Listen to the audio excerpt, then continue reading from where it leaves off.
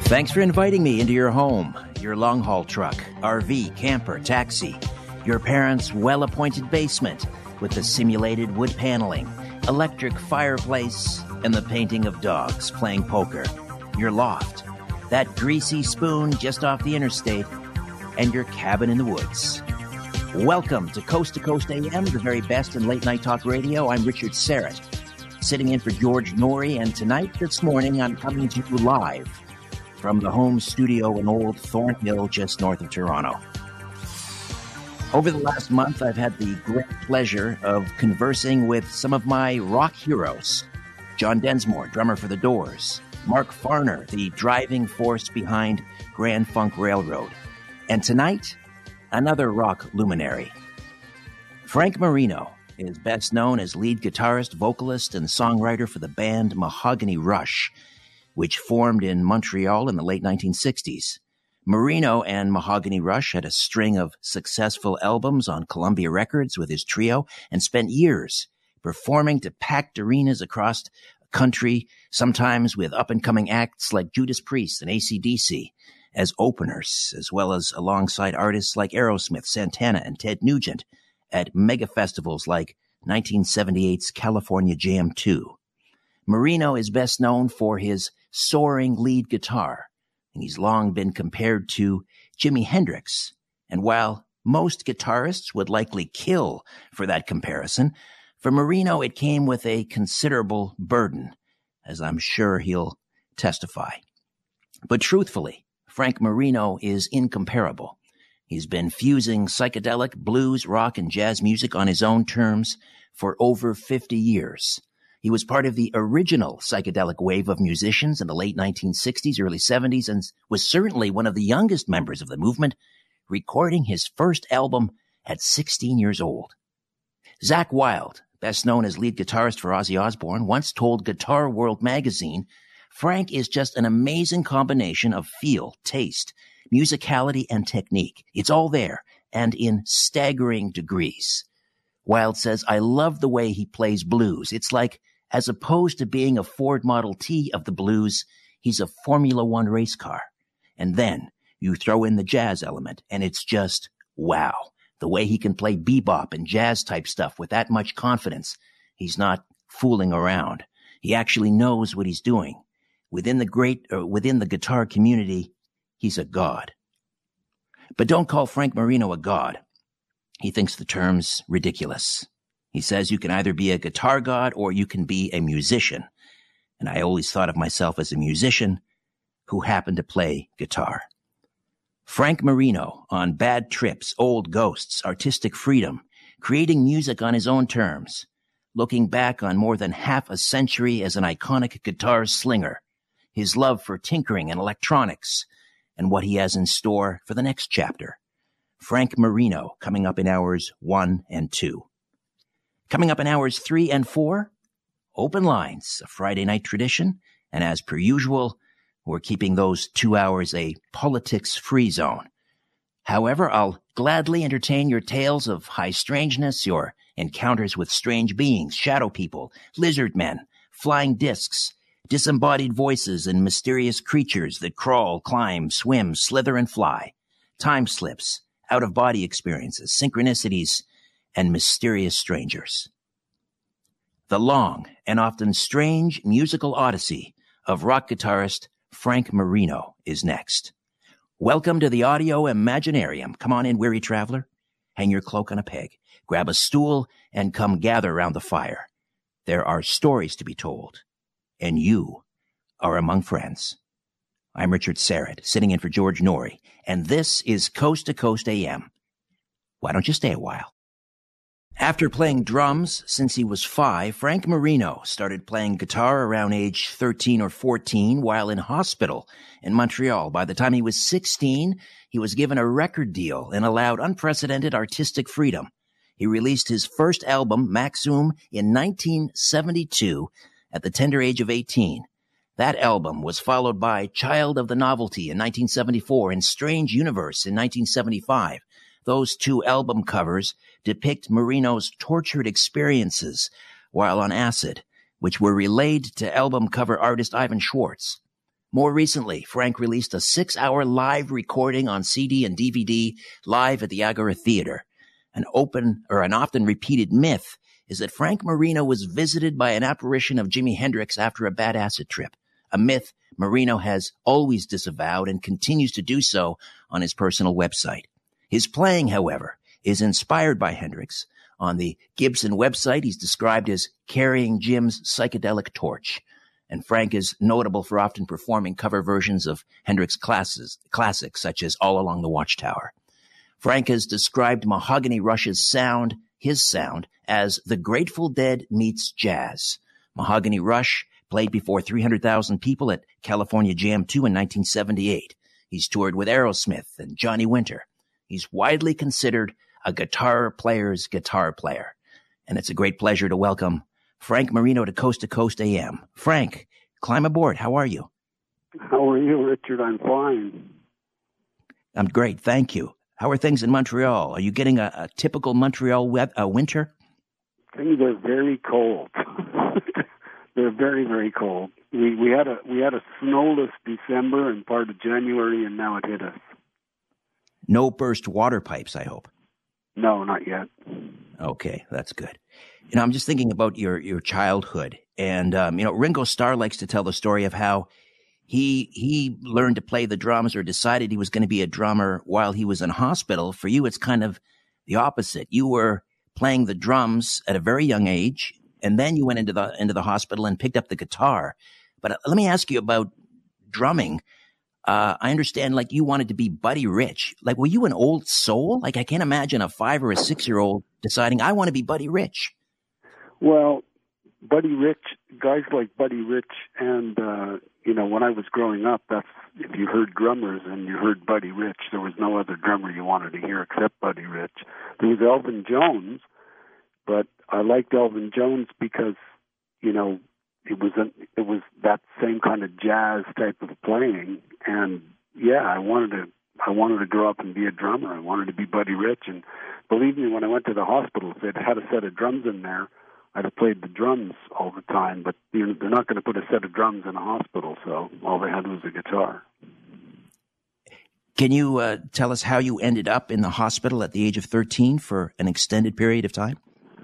Well, it was the 60s, and, I had older brothers and sisters, an older brother and older sister, and I was like the sort of mascot of the gang, and LSD was being used, and, psychedelic drugs were being used, and I guess I just used too much of them. And at one point it just got, you get to a point on a psychedelic drug, especially if you're young, where you sort of cross a certain threshold. It's like a kind of a Rubicon, and once you've crossed over, it's not like you can unsee or unfeel or unhear what happens to you. And nobody really knew what to do about that. I mean, you could call it a bad trip, but it was more than a bad trip. It was a complete, psychedelic experience, to quote Timothy Leary. And all I could do was end up in a hospital because I didn't know what to do about it. I mean, it had never happened before. I had done those drugs for a while as a young kid, and it just all blew my mind one day. And from the time that I went to the hospital, I never touched another drug again or even a drink to this day. When would you describe it as like a psychosis? Did it induce a psychosis? The story of Alice in Wonderland? Yes. Imagine that really happening. Like, that was more. I mean, it wasn't just like, because I had done acid for a while, so most people who do acid, they feel high and they sort of see the walls breathe, and, it's sort of a light experience. But it's like I crossed over into what you call a psychosis, and I guess it's similar to when they say that schizophrenic people hear voices. Well, that's just one sense. Imagine all the senses doing that to you and creating a whole trip. And those early album covers are really are, especially Strange Universe, really are indicative of what the trip was like. And it didn't just end suddenly. It went on for many, many years while I was playing. So in the early days, when I was doing those albums with those covers, I was always trying to express myself with the music that I was doing, trying to express that trip. And it's interesting. And believe me, it wasn't a nice experience. It's interesting because people tend to romanticize, that era and the, dropping LSD and,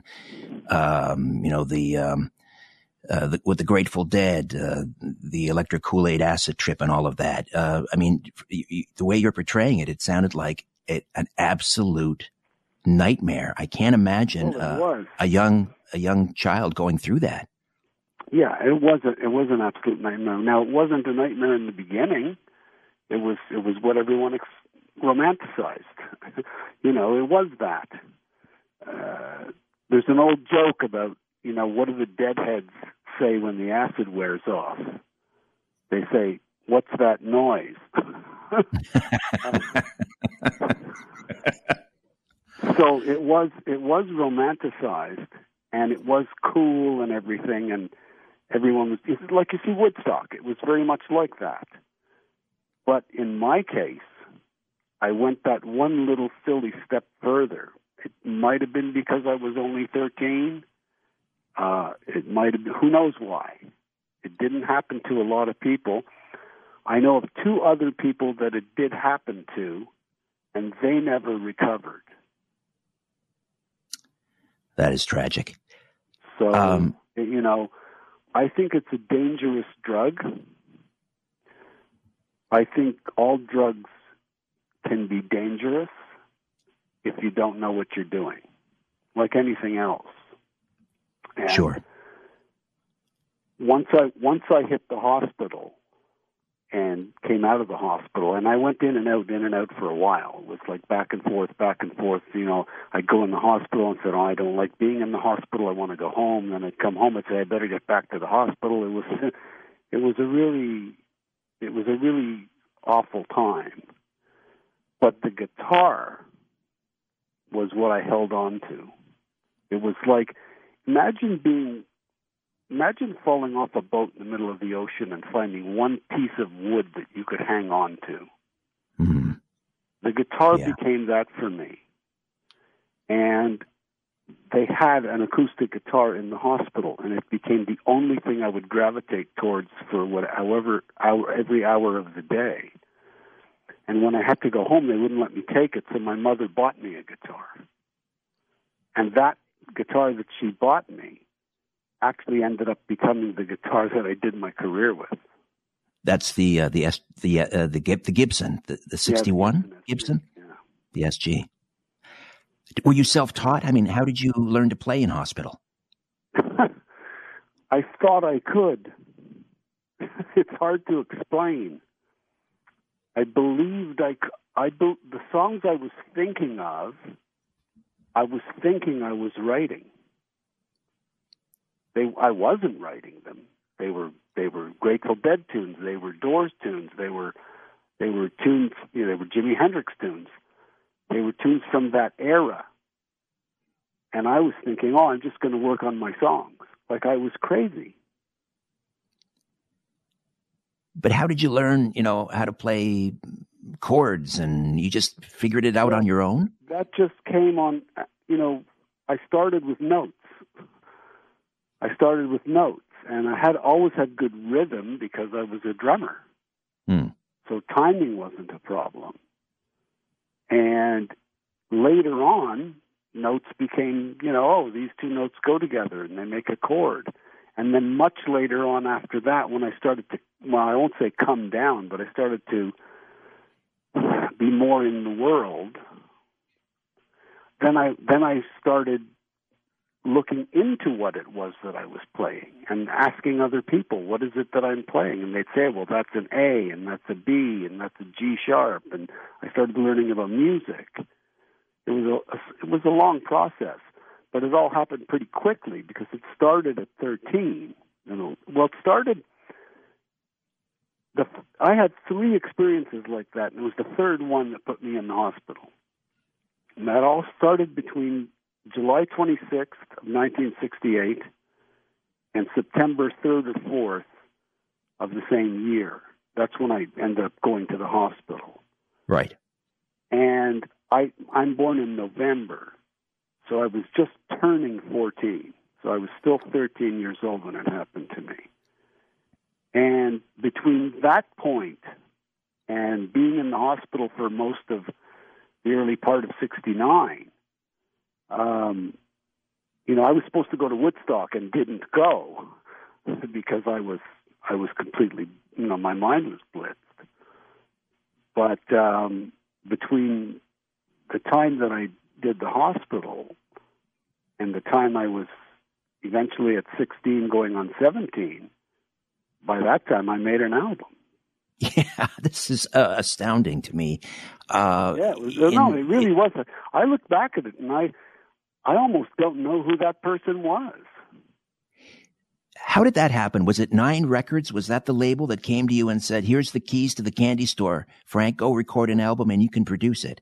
They tried everything to get me to record.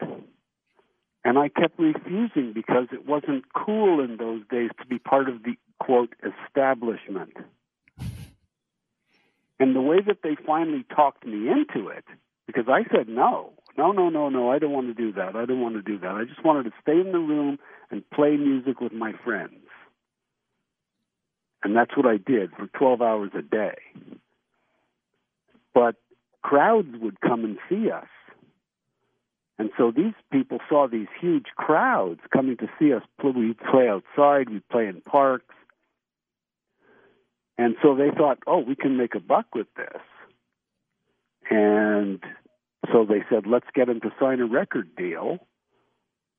And I wasn't even of age to do it. I had to have eventually when I did finally agree to it, my parents had to sign the papers.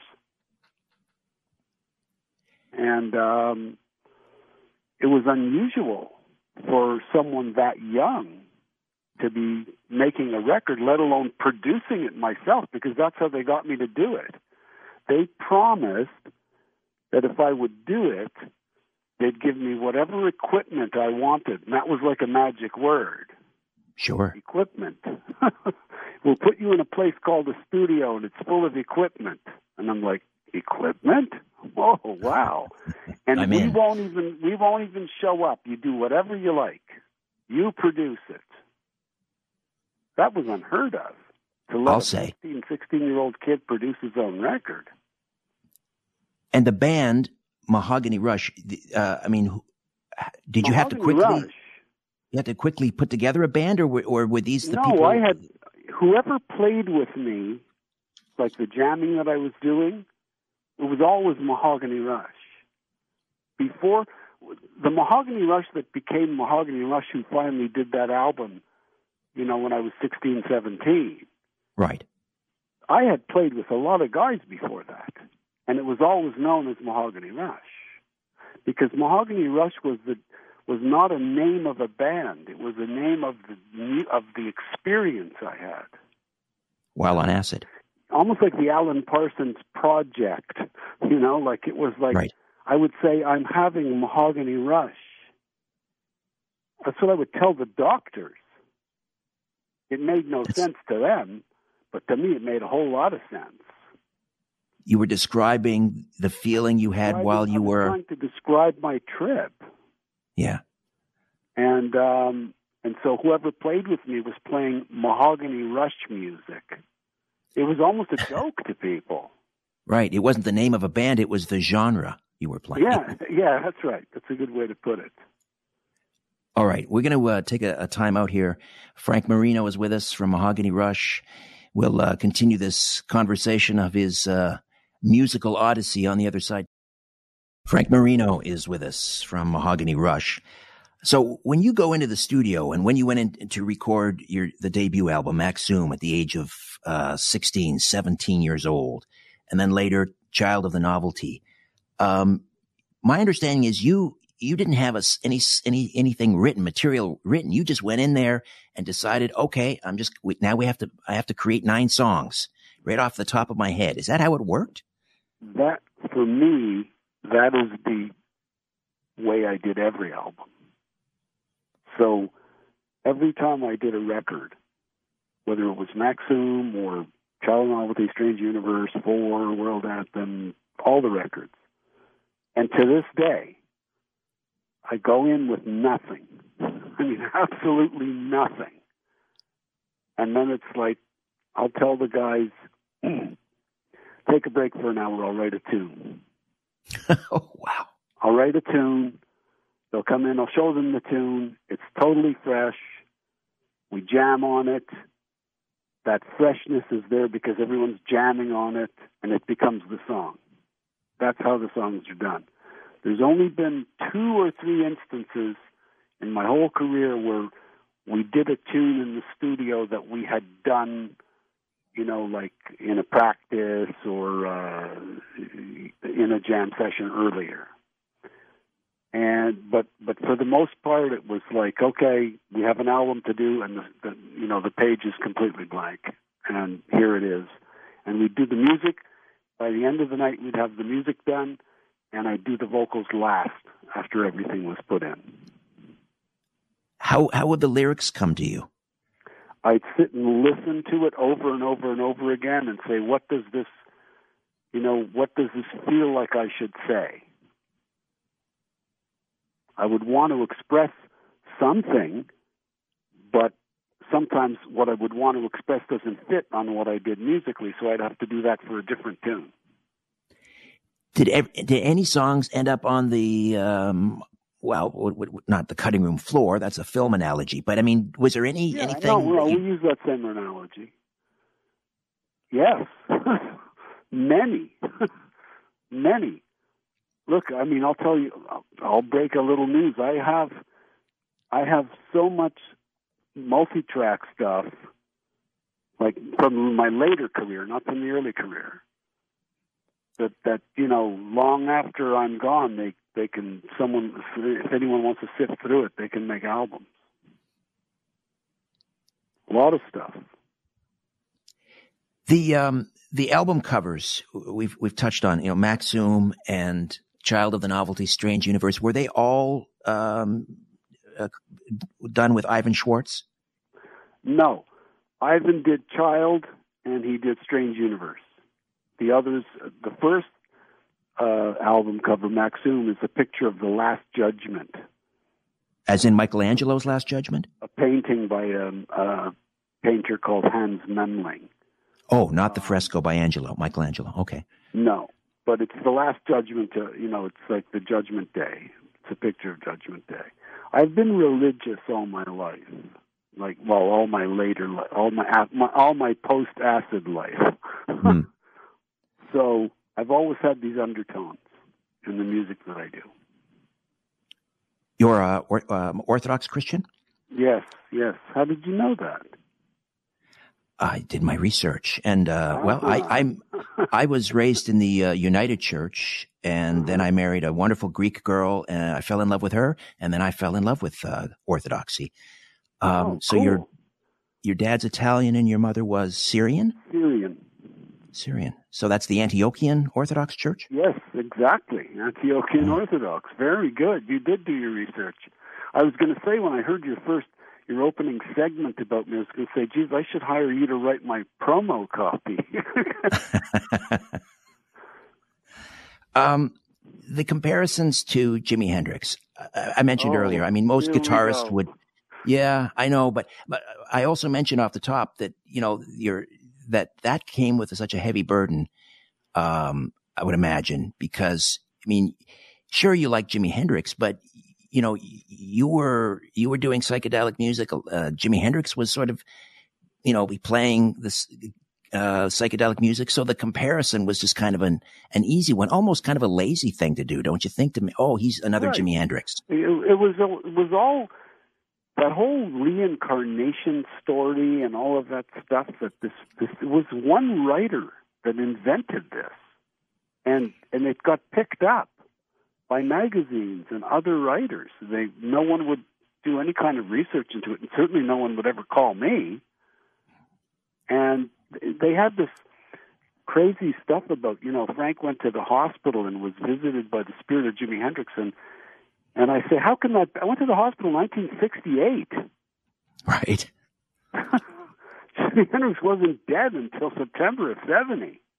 Right. I was well into playing by then. But here's a really ironic story, if you want to talk about irony. Yes. When I was still a drummer and not yet a guitarist, earlier in the year of 68, Jimi Hendrix played Montreal at an arena called the Paul Sauvé Arena.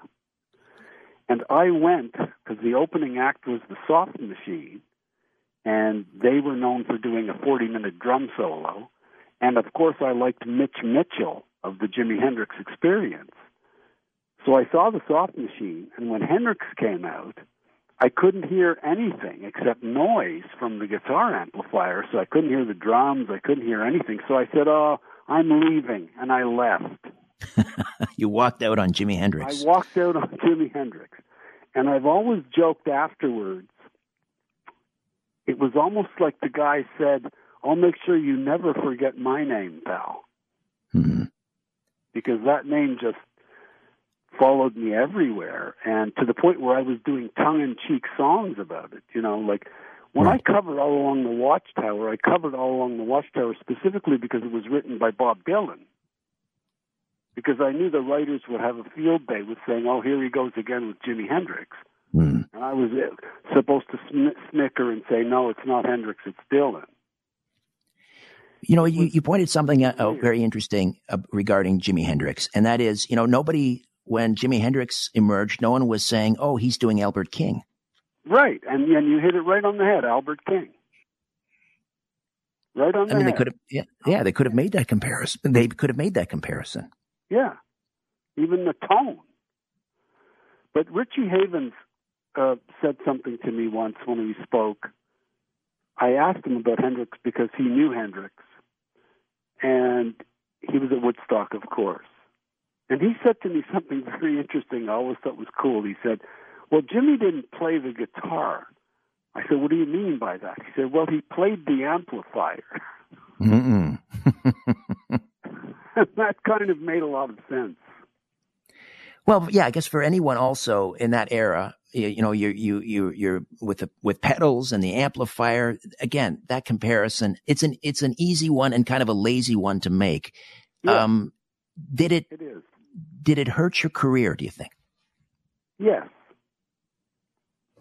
In one way, it helped because it brought the curious in droves, and they came in droves because of the curiosity. This Canadian kid who, quote, and this is not me saying it, it's them saying it, who plays like Jimi Hendrix. Let's go see that kid. So in one way that helped because to the live concerts it brought out the droves. But did it hurt my career? It certainly did in the press. The press, absolutely hated us. It was so, if there was going to be an article or a story, there was going to be some kind of condemnation about, ripping off Jimi Hendrix. So and what about it hurt the career? And it hurt at radio. In those days, radio was important to bands. Of course. Radio just wouldn't play my stuff. They'd play one or two tunes. That was it. And whenever they would, they'd usually play one of the cover tunes. And if you look through my career of all my albums, I only really ever covered only about 4 or 5 tunes out of all the albums. Right, with the exception of the live album, because when you're playing live, you cover stuff like Johnny B. Good or you cover stuff like King Bee because you're jamming and you're playing live. But if you look at the studio albums, what is there, two or three covers in all of the studio albums? There's All Along the Watchtower, there's Norwegian Wood by the Beatles. Yes. And Roadhouse Blues. I think I also put Mona on one of them. So, what about your colleagues when you were out on the road with? That I got, Yeah, I'll say. I'll say. It was so unfair. Your colleagues, when you're out there playing live, Aerosmith, AC/DC, how did you interact with them? Were they kind of giving you the gears about Jimi Hendrix, or were they giving you your due? Very few were friendly. Very few were friendly. When they became friendly was much, much later, when it became evident, hey, this guy must be honestly doing what he's doing, because all he's getting is bad rap for it, and he's not changing. I mean, Mahogany Rush albums from 10 albums on are still the same kind of stuff as they were from the beginning. Even the Agora, which is, in the 2000s. Yes. So, yes. Yeah, a lot of them weren't very friendly at first, and then eventually they would become friendly. How about Johnny Winter? I know you did, 30, 40 shows with Johnny? Winter. Yeah. I loved him, and I was so afraid to talk to him. I did all these shows opening for him, and I was just too afraid to talk to the guy. I would pass him in the hallway and go, hi. I wish I would have gone, had conversations with him. And then what made my day one day is somebody showed me a film, a video of Johnny Winter talking about me. And I was flabbergasted. And, of course, this was after he died. I was shown the video after he died. That's too bad you didn't know before. It's too bad I didn't know before. Because I would finish my set early and get off stage as fast as I could so that I could watch him.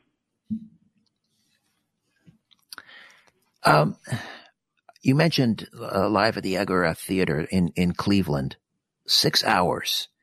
It was actually 12 or more. Plus, there was a night before as well. Wow! When you recorded that, 6 hours. Oh wow! When you down to 6 hours, but we played for 12 hours straight. That's remarkable. That took you a long time to sort of piece all that together, because there was something that went wrong was it the recording of the drums, or there was damage to the recording, digital damage to the drum tracks. So it took me forever to basically do what amounted to forensic editing on the drum tracks. There's tools today that could have accomplished that in a quarter of the time, but those tools didn't exist then, or at least they weren't as refined. So you had to go measure by measure? Yeah, exactly. Bar by bar, beat by beat, fix this, get a snare, get the tom, fix this up, fix that up, so that when you see it and you hear it now, it's so perfect, you can't see that there was ever a problem. But it took me years to do. Well, that was recorded when? 2011, 2010? 2010. 2010. Well, 2011, yeah. It was like near New Year's of 2010. And then it took you how many years to clean it up? And then I guess a few years, to get 7 years? 7 years to clean it up, and another 3 years to get the rights to use some of the material. Because not all of the material is my own. It's available on there's CD, there's a Blu-ray, DVD, and there's is it 100? DVD. Yeah, Blu-ray, DVD. It's available directly from us at mahoganyrush.net. And a 180-page booklet as well? Well, there's a book. It's a book where a journalist writes the first half of the book, which is basically kind of like your intro. It's all the history of the band and stuff with pictures and all that. And then the second half of the book, about 90 pages of it, is my own writing. I wrote the second half of the book in a personal way. mahoganyrush.net. Yeah. At a certain point, you just decided you didn't want to make records for the big labels anymore. What happened? We did an album called Juggernaut. It was the last album that I did for Columbia, and I had the option to do one more album. And basically, they really, I mean, I was at war with the record company from the year they signed me. It was a really bad relationship from the beginning. David Krebs was my manager, and he had all of his bands at Columbia, and he put me on Columbia.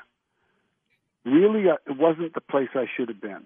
There was other labels I should have been on. But to make a long story short, they screwed up so badly on Juggernaut that I refused to do my last album. I didn't pick up the option, and it was my option to pick up. And I walked away. I basically said, I'm not doing this anymore. I'll make albums myself. I may play to smaller crowds. I may not be part of the system anymore, but I just don't want to be part of this. Look, let's face it, Richard, I fought it from the time I was 16 years old. You'd had enough. In the end, it turned out that I'm not going to say I never should have signed, because I wouldn't have had a career, but my original suspicions turned out to be correct. All right, we'll take a time out here, Frank. We're approaching the top of the hour. We'll come back and talk some more about the remarkable musical odyssey of Frank Marino.